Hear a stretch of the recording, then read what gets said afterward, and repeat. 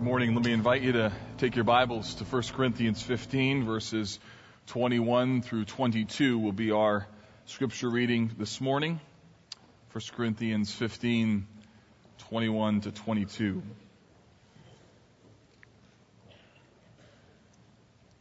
It's a short passage, but it is filled with significant and important truths. You should follow along as I read, or you can simply listen. This is God's word. For as by a man came death, by a man has come also the resurrection of the dead. For as in Adam all die, so also in Christ shall all be made alive. This is the word of the Lord.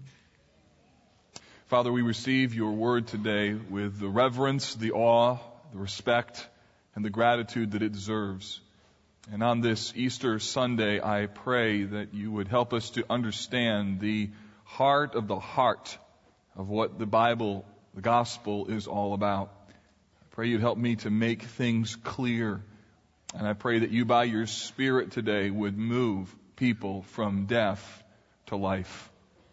On this Easter Sunday, as you resurrected your Son, I pray that you would resurrect people from the clutches of the enemy, from the penalty of their own sin, and set them free today in the name, the power, and the authority of the risen Son, Jesus Christ. And it's in His name that I pray.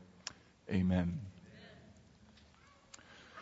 The most famous cemetery in the United States, no doubt, is Arlington National Cemetery. I'm sure you're familiar with the images, maybe you've even been there. The rolling hills, the white markers of some 285,000 people who are buried there, the numerous national monuments that are throughout that particular cemetery. It's a place that is sacred, a place that is special. But do you know the backstory of Arlington National Cemetery? Do you know why that particular spot is where so many soldiers are buried? A few weeks ago, I was watching a documentary on the story of the Civil War, and I learned an interesting story about Arlington National Cemetery. You see, thousands of soldiers on the Union side had been killed, and they ran out of places to bury them. And so a Union commander decided that they would choose a particular field, a particular area to bury their dead. But the place was chosen not just because of its close proximity to Washington, D.C. It was also chosen because it was the family residence of Robert E. Lee, the Confederate general. And so the Union soldiers confiscated the property, began burying their dead on the property of Robert E. Lee, because not only was it a convenient place to bury dead soldiers, but to put a dead Union soldier in Mrs. Lee's rose garden made a statement. So that's the backstory behind Arlington National Cemetery. I don't know about you, but sometimes when I hear the backstory of something, it helps me understand the context, helps me understand the dynamics, even the more significance in terms of what's actually going on. And today what we're going to talk about is the backstory of Easter Sunday. I'm going to talk about the things that are undergirding the story of Easter. Today, after all, is probably the most significant Sunday in terms of attendance and energy in the church that we have all throughout the calendar year. But why? What is it about this particular Sunday that we celebrate? What's the backstory behind Easter? Well, today we're going to look at this, and I want to walk you first through the text that we just read, explaining to you what's going on in the passage, and then secondly, we're going to talk about the significance of resurrection as a part of God's plan, and then finally help you understand how this resurrection is actually about a great reversal, something that God is up to, and for you to see the significance of what we celebrate today. So first, what is this text saying? Well, today we're just looking at two verses as a part of an overall book in the book of 1 Corinthians, a book that the Apostle Paul wrote to a church in the city of Corinth, a thriving metropolitan area, a seaport between the Roman world and Athens. It was a major and significant city. And in fact, Paul had planted a church there and pastored it. And it was a church that had great days and it had some difficult days. It was influential in terms of its impact, and it was a significant ministry. But like every church, it was not without its problems. After all, people went there. One of the problems in this church at Corinth was related to the issue of the resurrection. And particularly, there were some who were denying that Jesus had really been raised from the dead, and thereby implication that those who believed in Jesus, that they would not therefore be raised from the dead. So you can imagine if you had a loved one who had passed away, it was a very disconcerting thing. And so Paul writes to this church about a number of issues, and this happens to be one of them. And for Paul, the issue of Christ's resurrection and the resurrection of the dead were absolutely linked together. You couldn't have one without the other. And to take away the resurrection, was to take away the essence of the Christian faith. In many respects, the resurrection of Jesus Christ is the backstory of Christianity in its total.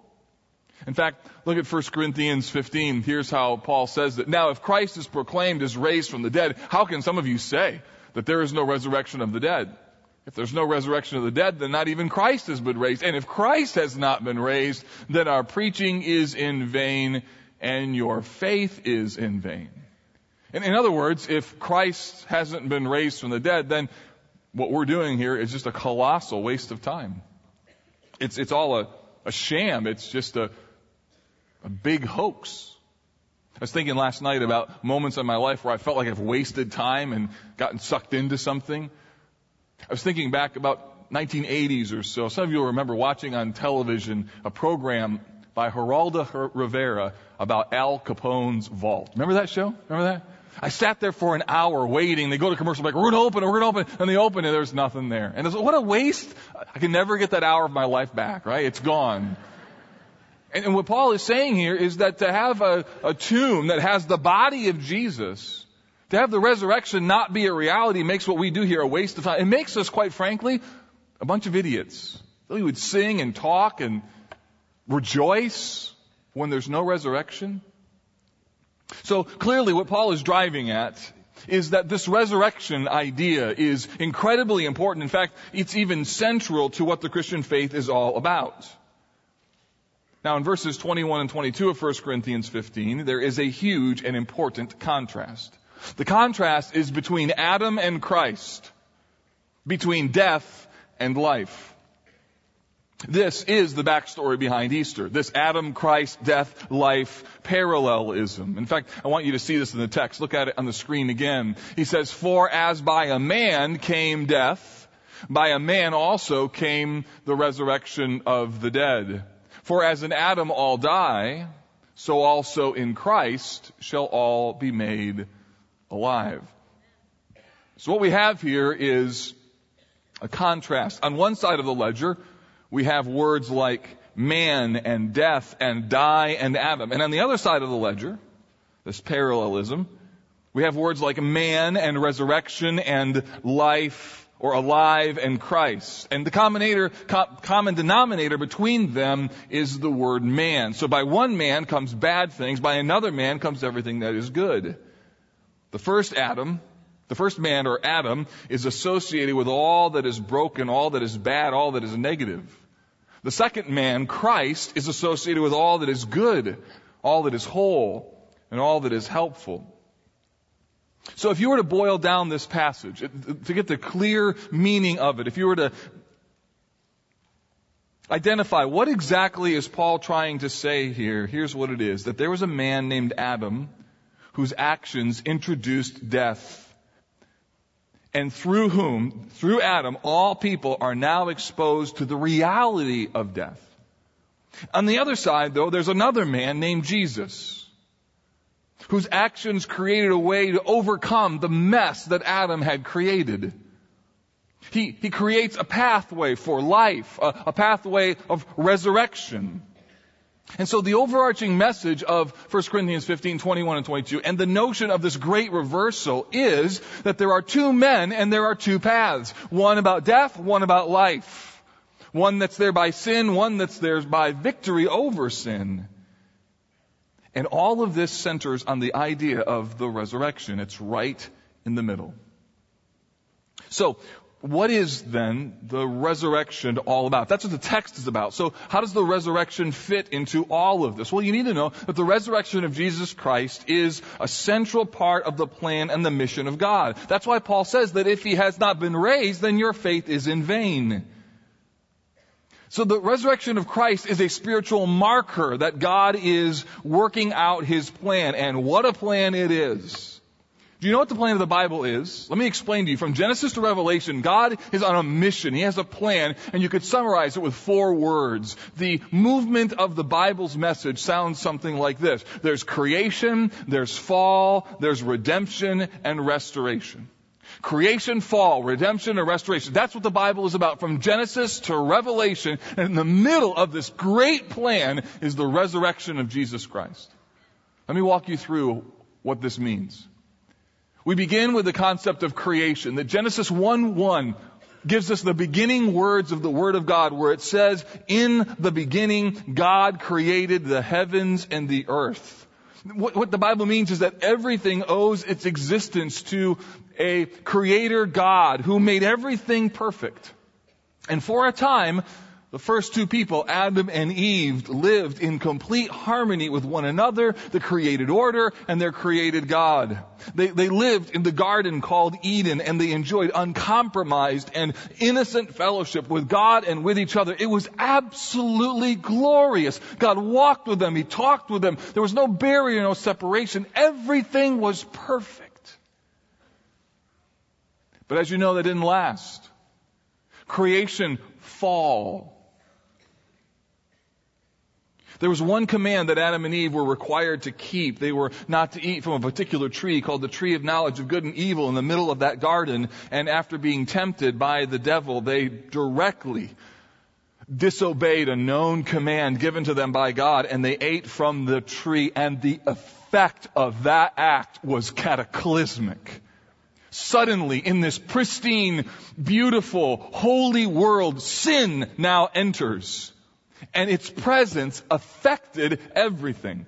The entire created order was now compromised. Everything was affected by the cataclysmic actions of Adam and Eve. Every element of spiritual and the physical world was now impacted by the introduction of sin. And the consequence of this sin was death. Romans 6:23, the wages of sin is death. In other words, there's a correlation, an equation, the way in which the universe works, that if there's sin, there must be death. Romans 5:12 says that sin came into the world through one man, and death through sin. And death spread to all men because all sinned. The fall was total, it was tragic, and it was universal. And that's why 1 Corinthians 15 says, by a man came death. And why it says, and in Adam all die. Because the effects of this rebellion in the fall are so serious. Because of what God is like in His holiness. The effects of the fall are so serious that if nothing ever changed between God and His world, then everything, every human being, every part of the created order would be under the eternal wrath and judgment of a holy God. That's the fall. So creation, fall, redemption, restoration. Let's skip to the end. Let me tell you where the Bible is going, and then we'll come back to redemption. So everything in life has a direction to it. Your life has a direction to it. The Bible has a direction to it. Where is all of this going? Where's the universe heading? And the answer is that God's aim and His mission are to restore what has been broken. That the presence of sin in the world and the evidence of sin by death is offensive to a holy God. That His world has been broken by rebellion. And His aim is not to let the devil or death or sin win. He will reclaim what belongs to Him, bring it back to Himself, and restore what has been compromised by the presence of this treasonous rebellion. His purpose, His ultimate purpose for His own glory is to take back what has rebelled against Him and to graciously restore His relationship with His wayward people and the entire created order. That God at the end of the day will win and sin will once and for all be defeated. Revelation 21 puts it this way. And I heard a loud voice from the throne saying, This is how the Bible ends. Behold, the dwelling place of God is with man. He will dwell with them, and they will be his people, and God himself will be with them as their God. It's back to Eden. He will wipe away every tear from their eyes, and death shall be no more. Neither shall there be mourning, nor crying, nor pain anymore, for the former things have passed away. And he who sat on the throne said, Behold, I am making all things new. It's beautiful. It means that God's mission in this world is to restore a broken world. His aim is to restore the brokenness within us. The brokenness within you. He's on a mission to reclaim what belongs to him. And this story of restoration is incredibly personal. Can you think back into your life of a moment when you'd like to have done something different?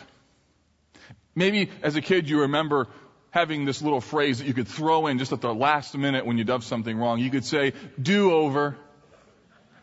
The problem is you become an adult, you don't really get do-overs. Maybe a mulligan every once in a while, but the reality is the problem with a do-over is while you might get a second chance, you actually can't undo what's been done. You can try something different, you can try and adjust, but at the end of the day, you can't fundamentally restore what has happened. I remember when I left high school going to college, I thought, here's an opportunity, a clean break, new friends, moving away. I could start over. You ever had one of those experiences? You're going to go to a new job. You think when I go to the new job, now I'm going to be like this and this and this. I go to this city, I'm going to be like this and this. Nobody knows me. I can start over. Guess what? The same Mark Vroegop followed me to college.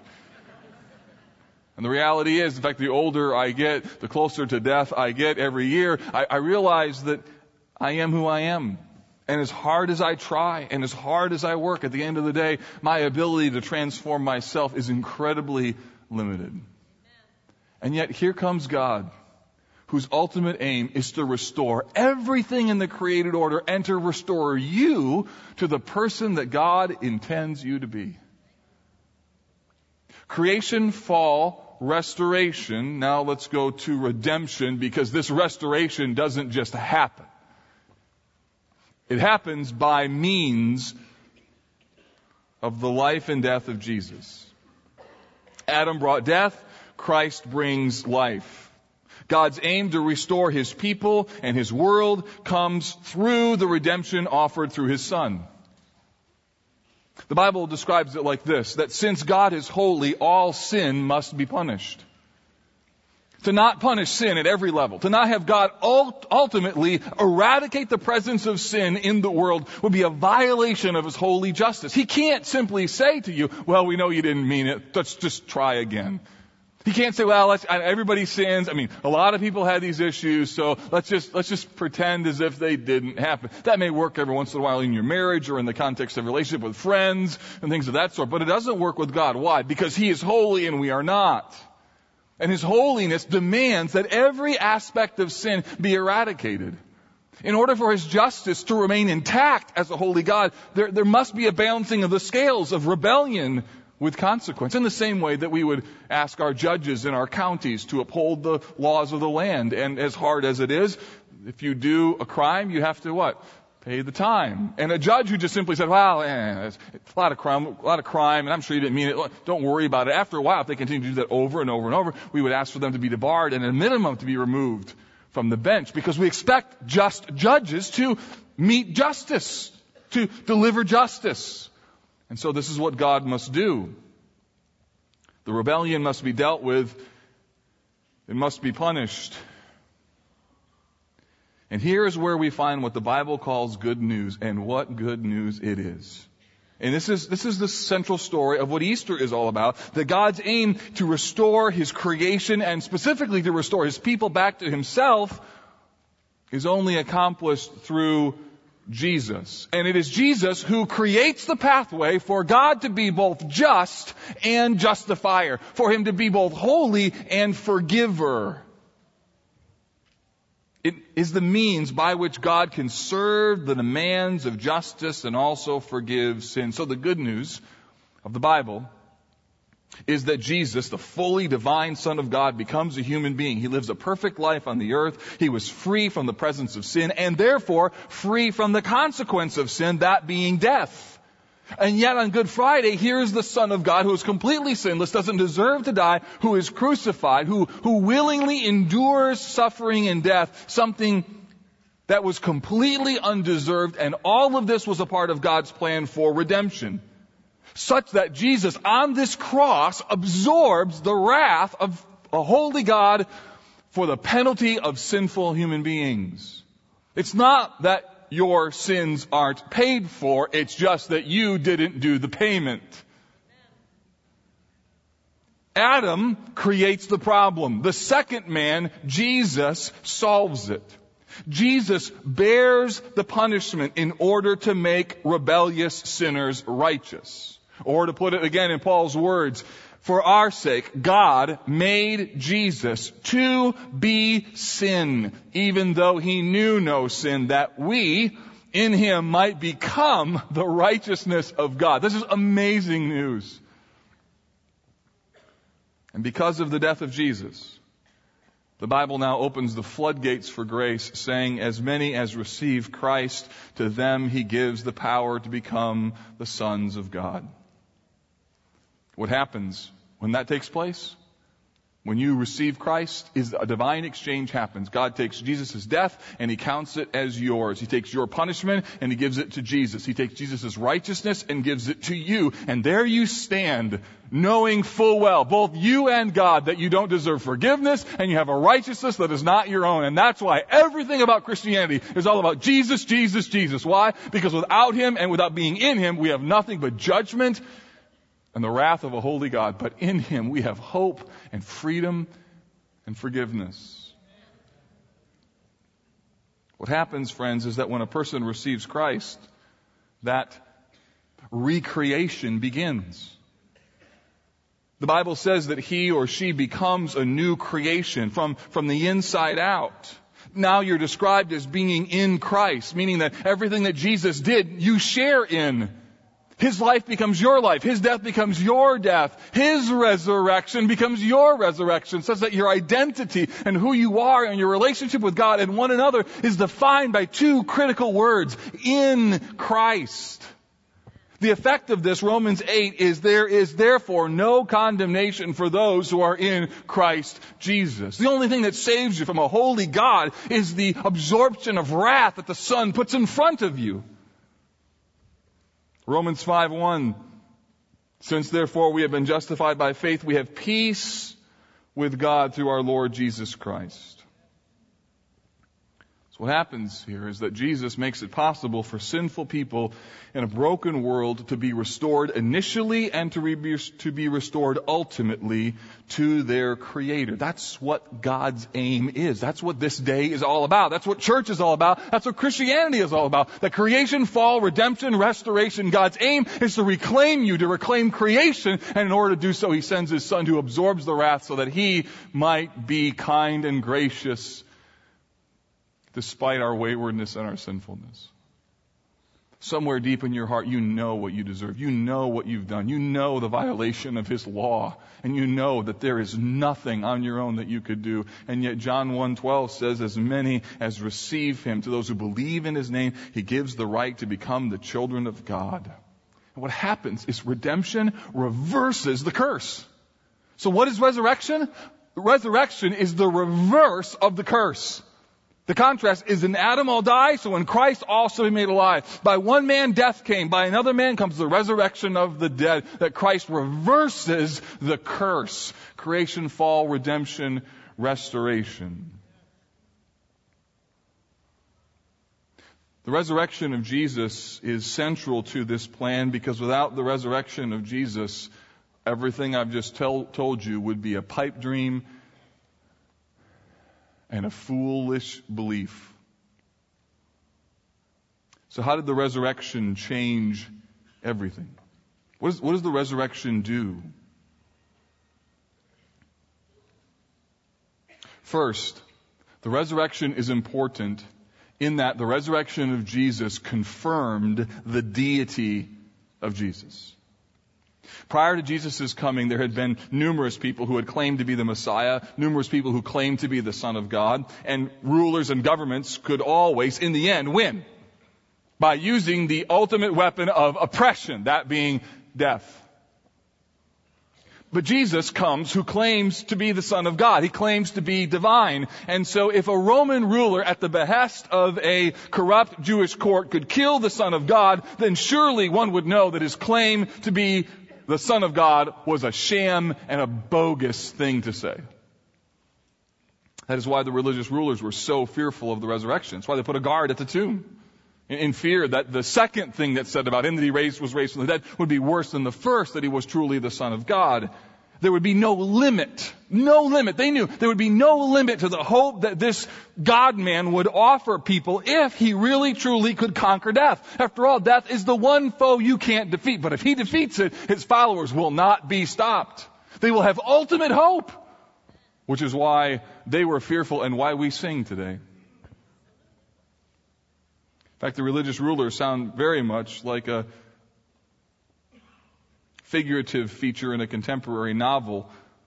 President Snow in Hunger Games says hope is the only thing stronger than fear. A little hope is effective, but a lot of hope is dangerous. And that's what Jesus was. He was dangerous. And his resurrection confirmed that he truly was the Son of God. And this affirmation of Jesus as the Son of God through his resurrection became the ultimate motivator for his followers, and it struck incredible fear in those who killed him. After all, if you were responsible for killing the Son of God and he's alive, that's like a horror movie, right? I mean, he's coming back. We killed him, but he's back. He can't. What do you do to somebody who you can't kill? You run. That's what you do. And you hide. Or in the case at Pentecost, you repent. Listen to what Peter said about this Jesus who was raised from the dead, speaking to people who had just a month earlier said, crucify him, crucify him. He said this Jesus God raised up, and of that we are all witnesses. Being therefore exalted at the right hand of God, having received from the Father the promise of the Holy Spirit, he has poured out this that you yourselves are seeing and hearing. For David did not ascend into heaven, but he himself says, Lord said to my Lord, sit at my right hand until I make your enemies your footstool. In other words, David is saying Jesus has been exalted to the right hand. Peter is proclaiming this, and he's saying he's seated there, and one day he's going to put all of his enemies under his feet. In other words, if you crucified him, guess where you are? Your destiny is to be under his feet. In other words, he's coming to crush you. And then he says this, let all the house of Israel know, therefore, for certain that God has made him both Lord and Christ, the Jesus whom you crucified. I mean, you know what they did? Like, what shall we do? Yeah, what should you do? And Peter told them, repent. The resurrection confirmed that Jesus really is the Son of God. Secondly, the resurrection is important in that it affirmed the sufficiency of his death on the cross. In other words, the resurrection verifies that the cross worked. The empty tomb verifies that Jesus' death was acceptable to God. A death on the cross with no resurrection would have been a failure. It would have been just another death. But the resurrection of Jesus makes a clear statement that his death was a part of God's overall plan, not just to kill his Son, but to kill his Son, to pour out his wrath so he could raise him from the dead and then restore the created order to himself. The Apostle Paul says Jesus was delivered up for our trespasses and raised for our justification. A dead Jesus doesn't work. Without a resurrection, Jesus cannot be the embodiment of righteousness, or he can't be the source of spiritual life. The resurrection means the cross works. It means forgiveness is possible. It means justification, God treating you as though you are righteous, can be a reality. The resurrection means that there is hope in this cross. Third, it announced the ultimate defeat of death. The resurrection of Christ declared with definitive clarity that death, the ultimate consequence of sin, the greatest foe of mankind, and the glaring declaration of what is so wrong with this world, has been defeated. Listen to me. Death is not normal. It's an aberration of the worst kind brought about because of the penalty of sin. Part of the beauty of what happens in Revelation 21 is that He will wipe away every tear from their eyes, and death will be no more. No more funerals, no more graveside, no more tombstones, no more. It's all gone. And if you've lost a loved one in the last few years, you know how important it is to know that death will be no more. Or listen to me, or if you are dying, to know that death will be no more. This isn't the last time you're going to sing. This isn't the last time you're going to be in the community of the redeemed. This is a foretaste of what to come. This is just the beginning of a lifelong of eternity, because death is not king.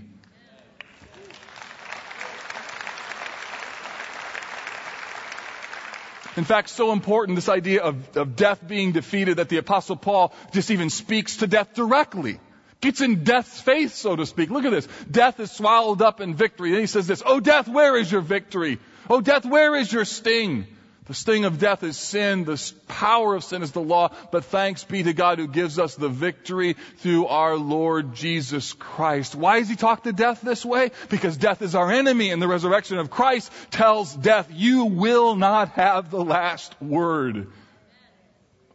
Jesus defeated death. Fourth, the resurrection is important because it modeled eternal life for those who are in Christ. Again, as in Adam all died, even so in Christ all shall be made alive. What does he mean by that? He means that those who receive Christ will be raised just like he was. So when you see Jesus in the Gospels and he walks and he has a literal body and he's on earth, he's the first resurrected man. That's what you're going to be like. You're not going to be some floating spirit up in the heavens chirping on harps and floating on clouds. You're going to be a real person with a physical body. Just like Jesus, it's a glorified body, and you will live in the new garden. The new garden is the heavens and the earth. And you will fellowship with God, and you will be His Son, and He will be your God. And there'll be no more sin, no more death, and you will be like Him. So Jesus, when He's raised from the dead, is a harbinger of what's to come in your life, if you know Him. That's why the Bible calls Him the first fruits. He's the first one to be raised from the dead. He's the first of many more to come. He's the harbinger that many more will be raised from the dead. That's why this day is so important. The backstory of Easter is so much information and hope and beauty. Finally, the resurrection also creates a partial fulfillment now. There's a sense that while Christ has been raised and while we're waiting for this future coming day when death will ultimately be defeated and sin will be no more and the devil will be finally bound and no longer able to thwart our efforts or tempt our flesh, there's a sense that even right now we enjoy a bit of the blessing of the resurrection. That restoration that's still coming is available in part right now. Paul, when talking about our lives and how we ought to live, says this in Romans 6. We know that Christ, being raised from the dead, will never die again. Death has no longer has dominion over him. Oh, thank God. For the death that he died to sin once for all, but the life he lives to God. And here it comes. So too you also must consider yourselves dead to sin and alive to God in Christ Jesus. What does that mean? It means, listen to me, that when Jesus comes into your life, when you admit you're a sinner and you welcome Christ in, an amazing spiritual reality happens that you could never do on your own. He resurrects you from the inside out, and suddenly there is resurrection reality in all sorts of areas of your life. While your marriage isn't perfect, He begins to restore it. While your thought life isn't perfect, He begins to restore it. While you have new affections and new desires, suddenly now you are a new person brought from death to life. There's an inside-out reality that you know, oh my word, what is happening to me could not have been done on my own. This is a supernatural transformation, a rebirth that has taken place by God through His Spirit. It is the resurrection of Christ.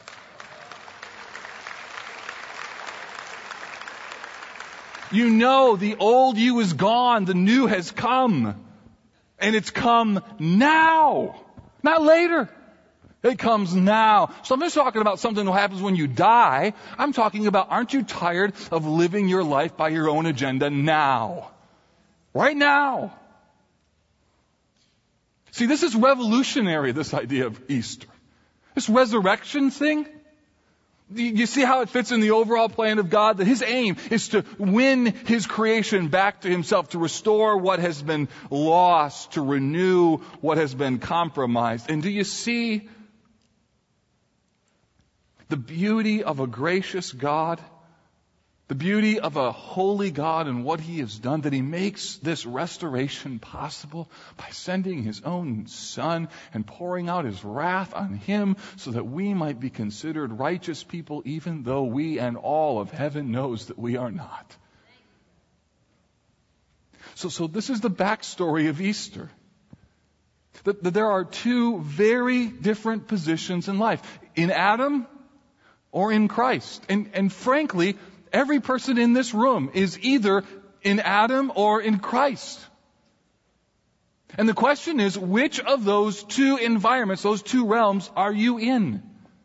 The tragedy is that all of us are naturally born into Adam. We're born lost. We're born fallen. That's why nobody had to teach you how to sin. You knew that the moment you came out of the womb. No one had to teach you how to lie.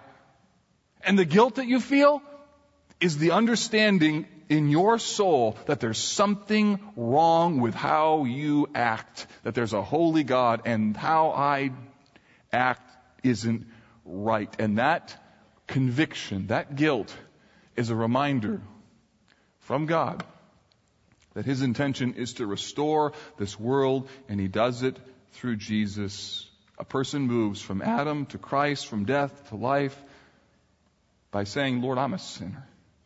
I have violated your law, and I can't fix my soul. Only you can. And I'm going to ask you, Jesus, to come into my heart and become my Savior and Lord. And the prayer that a person prays in faith becomes the birthing moment when God brings you from death to life. So the question essentially is, to which group do you belong? And friend, my prayer, and the reason we have this day, is so that you would know what it means to put your faith in Christ and to move from being in Adam to being in Christ. This is eternally important. Because the Bible says, for as in Adam all die, so in Christ shall all be made alive. He reverses the curse. Lord, you know which group we're in. You know whether we're in Adam or whether we're in Christ. There's no hiding from you today. And I pray that today there might be some on this Easter Sunday as we talk about the resurrection, that literally a physical resurrection of soul would take place as people say, I get it, God. I see it. And I turn from my sins and I say, Jesus, I want you to be my Lord and Savior. I need you to change me. And Lord, that today there might be men and women rescued from the position of Adam and brought to life under the banner of the Lordship of Christ. Oh, please do that, Lord, for your glory and for our good. We pray in Jesus' name. Amen.